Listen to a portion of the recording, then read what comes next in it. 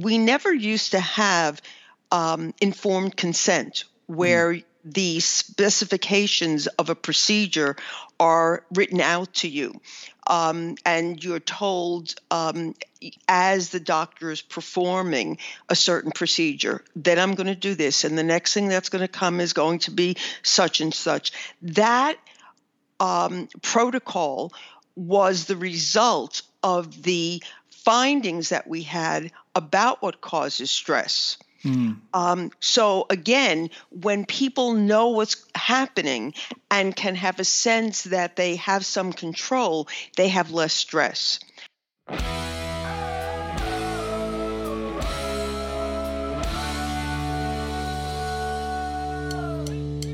This week, a Japanese research team found that spouses of those admitted to the ICU were more likely to suffer a cardiac event than spouses who weren't in the ICU. Dr. Karen Sherman explores the findings. Stay tuned. Underneath the lights, I never wanna give it back. This feeling. Hi, I'm going to keep this short. If you're new to the podcast, welcome. You should know that we have a website, hitchedmag.com, with thousands of articles, our complete podcast archive with over 500 episodes, a free weekly newsletter, and more. If you like this podcast, please leave a rating or review to help encourage others to join. And without further ado, enjoy.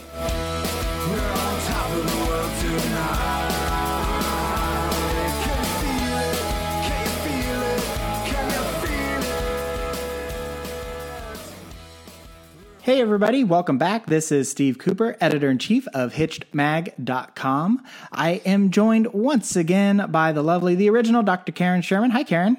Hiya, Steve. Hello. Karen is a practicing psychologist in relationship and lifestyle issues for over 30 years. You can find out more information at her website, drkarensherman.com. Today, we're going to talk about a new study that essentially found that spouses of ICU patients had an increased risk of cardiac events. So I'm going to go through the whole spiel here for you. So basically it talks about how the ICU admission puts acute psychological stress on family members, and then that stress may increase the risk for cardiovascular disease, particularly for the other spouse, the one not being admitted.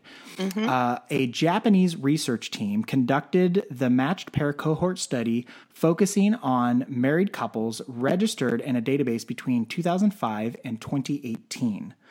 The researchers identified spouses of patients who were admitted to the ICU for more than 2 days, and for the rest of the study population, randomly selected one spouse in the exposure group to 4 individuals who were not in the exposure group. The primary study outcome of interest was any visit for cardiovascular diseases. So the researchers then evaluated the outcomes in the time periods of 1 to 4 weeks, 5 to 8 weeks, 9 to 12 weeks, and 13 to 16 weeks after the spouse's admission to the ICU. So then they were, in total, there were just over 1 million eligible married couples in this database, of whom 7,800 were admitted to the ICUs for more than 2 days.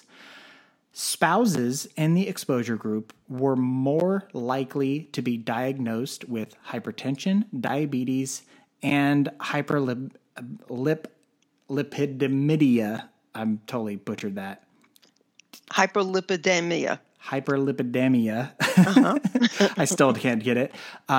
Those with spouses in the ICU were more likely to have cardiovascular events such as angina, heart attack, stroke, arrhythmias, heart failure, or pulmonary embolisms within 1 month, and were more likely to be hospitalized for cardiovascular diseases and severe cardiovascular events than those without spouses in the ICU.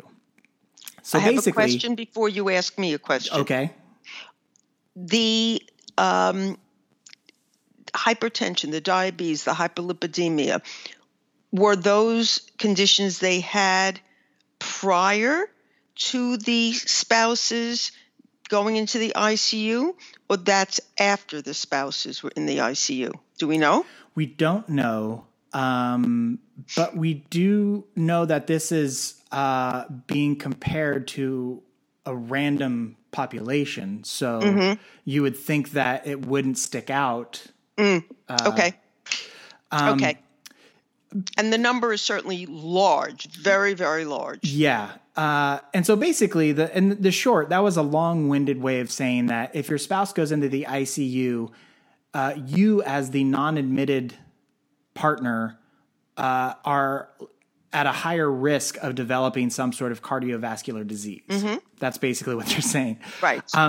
So we have talked a lot about how this kind of like ripple effect happens with a spouse getting sick. So I'm guessing that none of this is surprising to you in general. Does this offer any new insight, this particular piece of data? It's absolutely not surprising to me. I don't know that it offers any new insight. It validates what we know, which is that caregivers are under a huge amount of stress and very often end up getting sick themselves. In chronic diseases, this is not chronic, but in chronic diseases, we know that caregivers very often predecease the patient that they were taking care of. So this kind of stress of taking care of a spouse absolutely has a negative impact on your own health. I know I have a friend who is an elder, probably like mid-60s, so not like that old. He has 3 family members all in the hospital. And he then and this has been going on for probably 3 to 4 months now. Wow. Where it was one and then another and then all 3 of them for the last like 2 months at least. In the last month, he has since had his back go out on him, and then he had a severe, like, not COVID, but like a severe case of pneumonia where he couldn't talk. And so it, like, to your point, the stress just crippled him. Yeah, sure. I'm curious, as long as you're talking about this personal case that you know, so there's patient number 1, and then patient 2, and then patient 3. What's the relationship of patient 2 to patient 1 and patient 3 to patients 1 and 2? So, in other words, they get sick as a result of the other people being sick, or they're all separate? They're all separate. One is a mother who's old. She's in her early 90s. The other is a sister who got into a car accident after having a seizure. And the third one is somebody with long-standing pre-existing medical issues that seems completely unrelated to the other 2. It was an ex-wife who he's still very good friends with and constant communication with. And so all 3, 1 degree of separation, very close family members. And all 3 incidents seem to be unrelated to each other. And he was at the center of all 3 of those in terms of lucky him. Part of being caregiving. Yeah, exactly. Yeah. And so, it, like I feel for him, but, anyways, it was almost like when I read this, he immediately came to my mind because I was just like, I just got off the phone with him last week, where he sounded like it was wearing on him, all the caregiving, So I can't imagine that it wouldn't be. Yeah. Yeah. And then you add into the fact that, you can't really see people who are in hospitals because of the COVID and like all sorts of stuff. So anyways, that's a whole other ball of wax here. Well, that's a question later on. Yeah, that's right. That's true. Right. Okay. So if the physicians know this information, like to your point, this builds on a already large body of work that we know. As a mental health professional, what do you think can be done? Because it seems like these issues are manifesting from a mental and emotional strain, not necessarily like all of a sudden you're tripping when you're in the hospital. Correct. Correct. Yeah.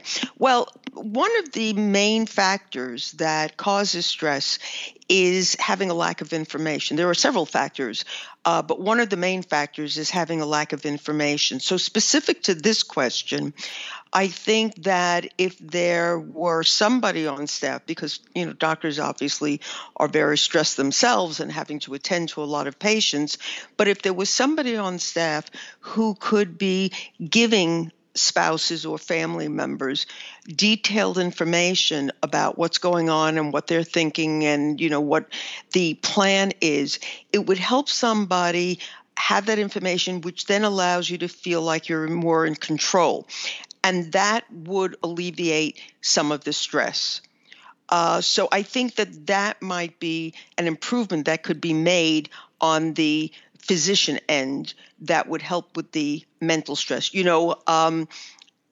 Side note, but along these lines, we never used to have informed consent where the specifications of a procedure are written out to you.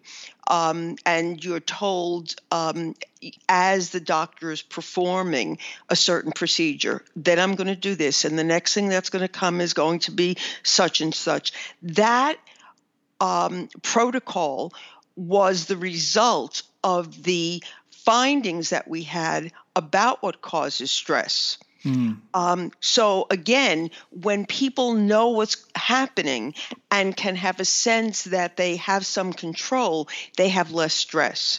So if we could institute some kind of protocol where somebody on staff, even if it's not the actual physician, but somebody on staff would educate the spouse as to what's going on and what's going to happen and what the situation is, I think that would go a long way.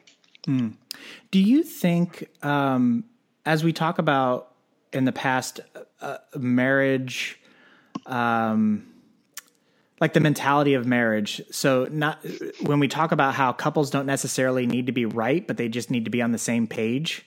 Mm-hmm. Do you think the same thing would apply here? Like the spouse doesn't need to get necessarily accurate information. They just have to feel informed. So like the doctor might come out and give you a rosier picture than what might actually be happening. But as long as you feel like your spouse is in good hands, that would help alleviate some of this residual effect? That's a tough one, Steve, because there are going to be different personalities. So some people don't want all the hairy details, and some people really want to know, give it to me straight. The thought that just came to mind is that when I'm working with couples where there have been affairs, many times the injured party says, I want to know all the details. It will make me feel better. It'll be better than what I'm imagining in my mind. And for some people, they are better off knowing. And for other people, it's much worse. And when I'm working with couples, I sort of give some direction based on what I know about the particular person as to whether I think it's going to help them or not. So I can't make a blanket statement and say, just paint a rosy picture and give them some idea. Some people are very comfortable when a doctor comes out and says, well, let's not worry about that until we're up to that. That for me would not be satisfying. I am a worrier and I want to know what the possibilities are. So I think probably somewhere in the middle would be more satisfying, because doctors are obviously not going to have the opportunity to really get to know people personally and make the kind of assessment that I'm working on, when I'm with couples. But I think just painting a rosy picture and saying, don't worry about this until we're up to that, and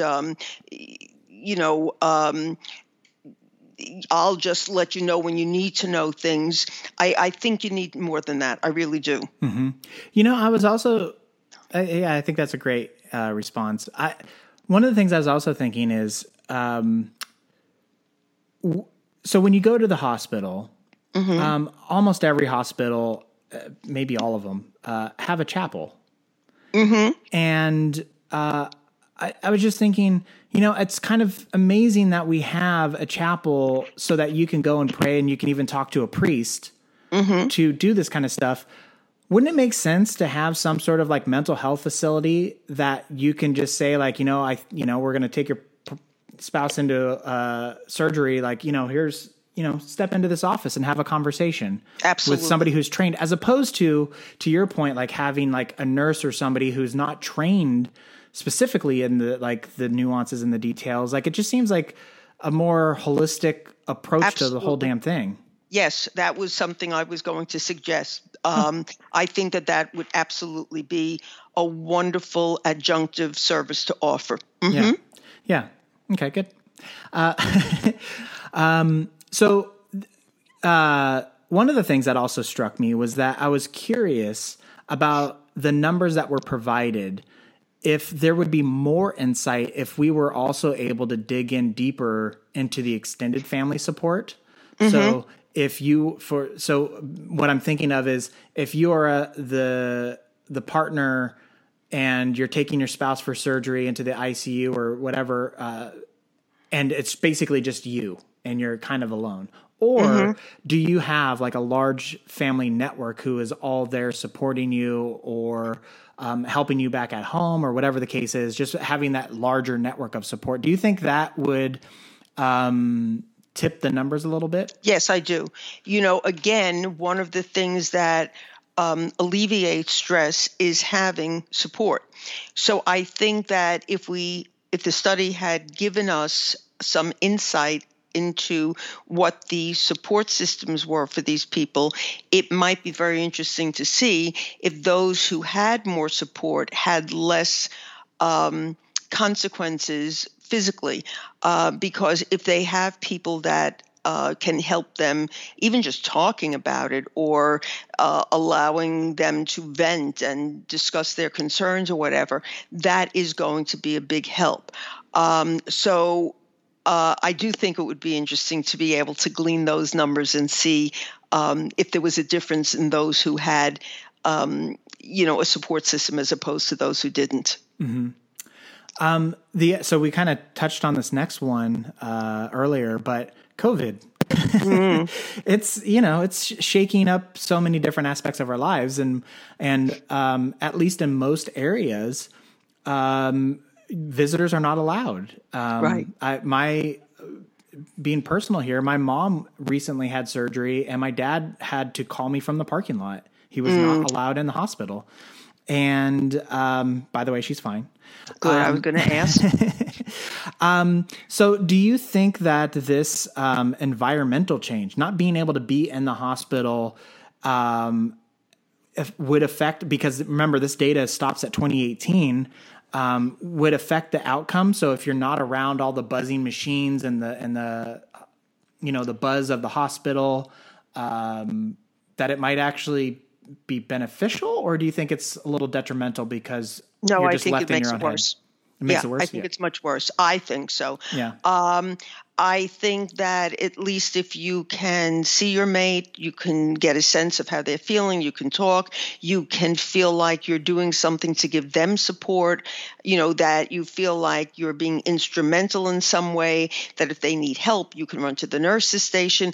There's a sense, again, that you're in control of the situation, that you're part of it. I think to not be allowed into the hospital, and that sense of disconnection only adds to more stress.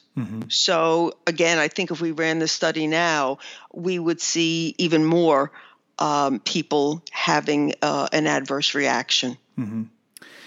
So this gets to the big question. If your spouse is admitted, I guess I'll ask it in two parts. What advice do you have for self-care if while you're allowed in the hospital, and if it happens in a time when you're not allowed in the hospital, if that changes the answer at all? I think, first of all, what you have to do is accept the fact that you are under stress and that it is not only okay, but essential that you take care of yourself, that you spend some time with self-care, because you're not going to be as useful if you're exhausted and depleted. You may actually get, as we see, we know for a fact that you could actually get sick. You could die. So what good are you then? I often do that with people. I'll say to them, let's do this another way, that you're not really helping your mate if you're so exhausted, because you're not doing this for you, you're doing this for them. Because if you've depleted yourself, you're trying to be so helpful, but you're not helpful at all. So don't think of self-care as being selfish. And that makes it a little easier for people to swallow. So it really is absolutely essential that you do some things for yourself. Now, that could be as minimal as taking, a 15-minute break if you're in the hospital, every 2 hours, and just going and having a cup of tea and just sitting. Okay. It is allowing other people to come and relieve you, and you not sitting there all the time. It's talking to friends and, knowing who you can speak to, who will be understanding and, not give you the pep talk like, oh, it's going to be, but, who really can give you what you need. It's making sure that, you get sleep. It's allowing yourself to let go of other stress in your life. So if you end up bringing in food as opposed to cooking, or you end up using paper plates instead of dishes, because stress is cumulative. So let go of as many other things as you have on your plate, little things, big things, so that way you're not overburdening yourself. As far as it being during COVID, that's a hard one. I guess the best thing to do is, I don't know the ruling now. Is it only that the spouse can come, or people who are in the hospital can have one guest? I think it depends on the area and how rampant the infection rates are in that area. Determine the policies of the hospital. And I'm assuming, like, even with that being the case, because there are public hospitals and private hospitals, like that all changes as well. So yeah, I think it really does depend. Okay. So if you're in a situation where other family members can visit, I think that you have to allow other family members to visit. It doesn't have to be where you don't go at all for the day or for 2 days, but where, again, you give yourself some time off. Make use of the telephone, or if you have, FaceTime or, other methods of seeing each other, so that way, maybe you don't take the drive every day, which ends up being exhausting, So you've got to cut corners somewhere, again, because this is not a sprint. This is a marathon, and you've got to last the duration. And when you're home, allow yourself to let go of all the other things that normally you would take care of, so that you don't have to just keep piling more and more on. Make sure that you're eating as healthy as possible. Make sure you're getting as much sleep as you can. Those are just, take vitamins. Those are just the best ways that you can live healthy, so that you're not as vulnerable to the stress. It's interesting because, part of the taking care of yourself, relieving stress, some people will indulge in unhealthy behaviors, and you're touting, don't run out and get the junk food, get the healthy stuff, because you're going to need it. Yes. I was also going to piggyback off of something you said earlier, which was acknowledge that that this is a stressful environment and you're going to feel it. And I kind of feel when you're talking specifically about COVID to, again, acknowledge that you might not have access to your spouse while they're in the hospital and that there's nothing you can do about it. It's not your fault and it's out of your hands. And at least in an attempt to recognize it so that the stress doesn't become and the guilt doesn't become overwhelming, because I'm sure that's part of it. Yeah, absolutely. Especially the guilt. There's nothing that you're doing that could make a change about it. So adding guilt to your life is certainly not going to be helpful. This was great, Karen. Was there anything else that you wanted to add before we close this one out? No, I just, again, remember that stress is cumulative, that so you want to keep as many factors as possible, in a good place, and to, use your different resources and not think there's something wrong with you, during a difficult time, because in order to get through this difficult time, it's okay to ask for a little help from your friends, so to speak. Yeah, no, that's great. I think that's very solid advice. And I love you repeating the point that stress is cumulative, because I think a lot of times people are like, oh, that's not that stressful. And it's like, well, that thing might not be, but it only takes that is something I will add. Thank you. I'm sorry. I just realized something. You'll notice from the study that they said they looked at, 2 weeks after, 4 weeks after, many times people don't realize that they are stressed because they get through what they need to get through.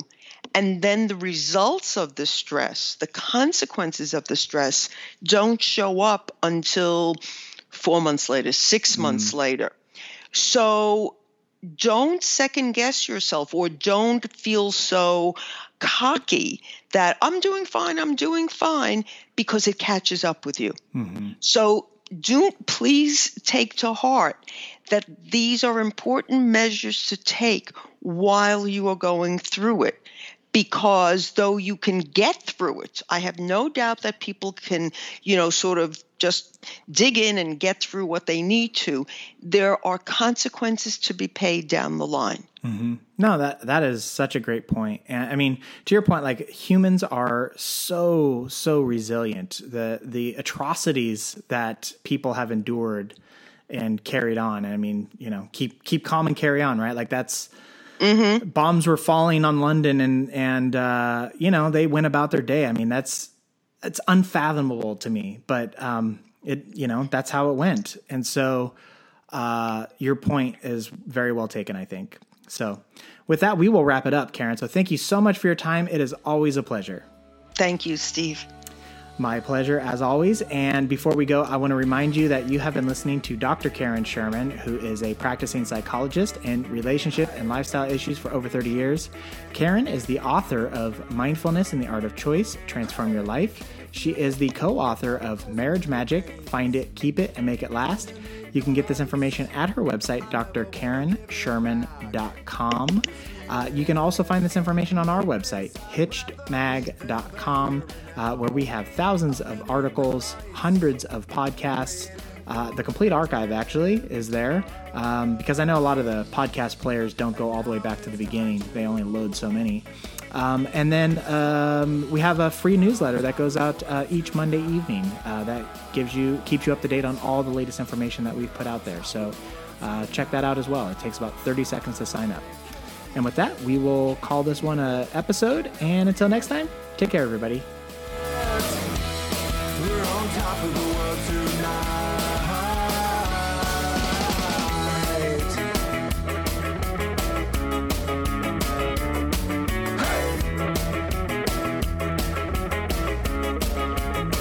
Hey, are you ready? We look into each other's eyes. We know that it's showtime.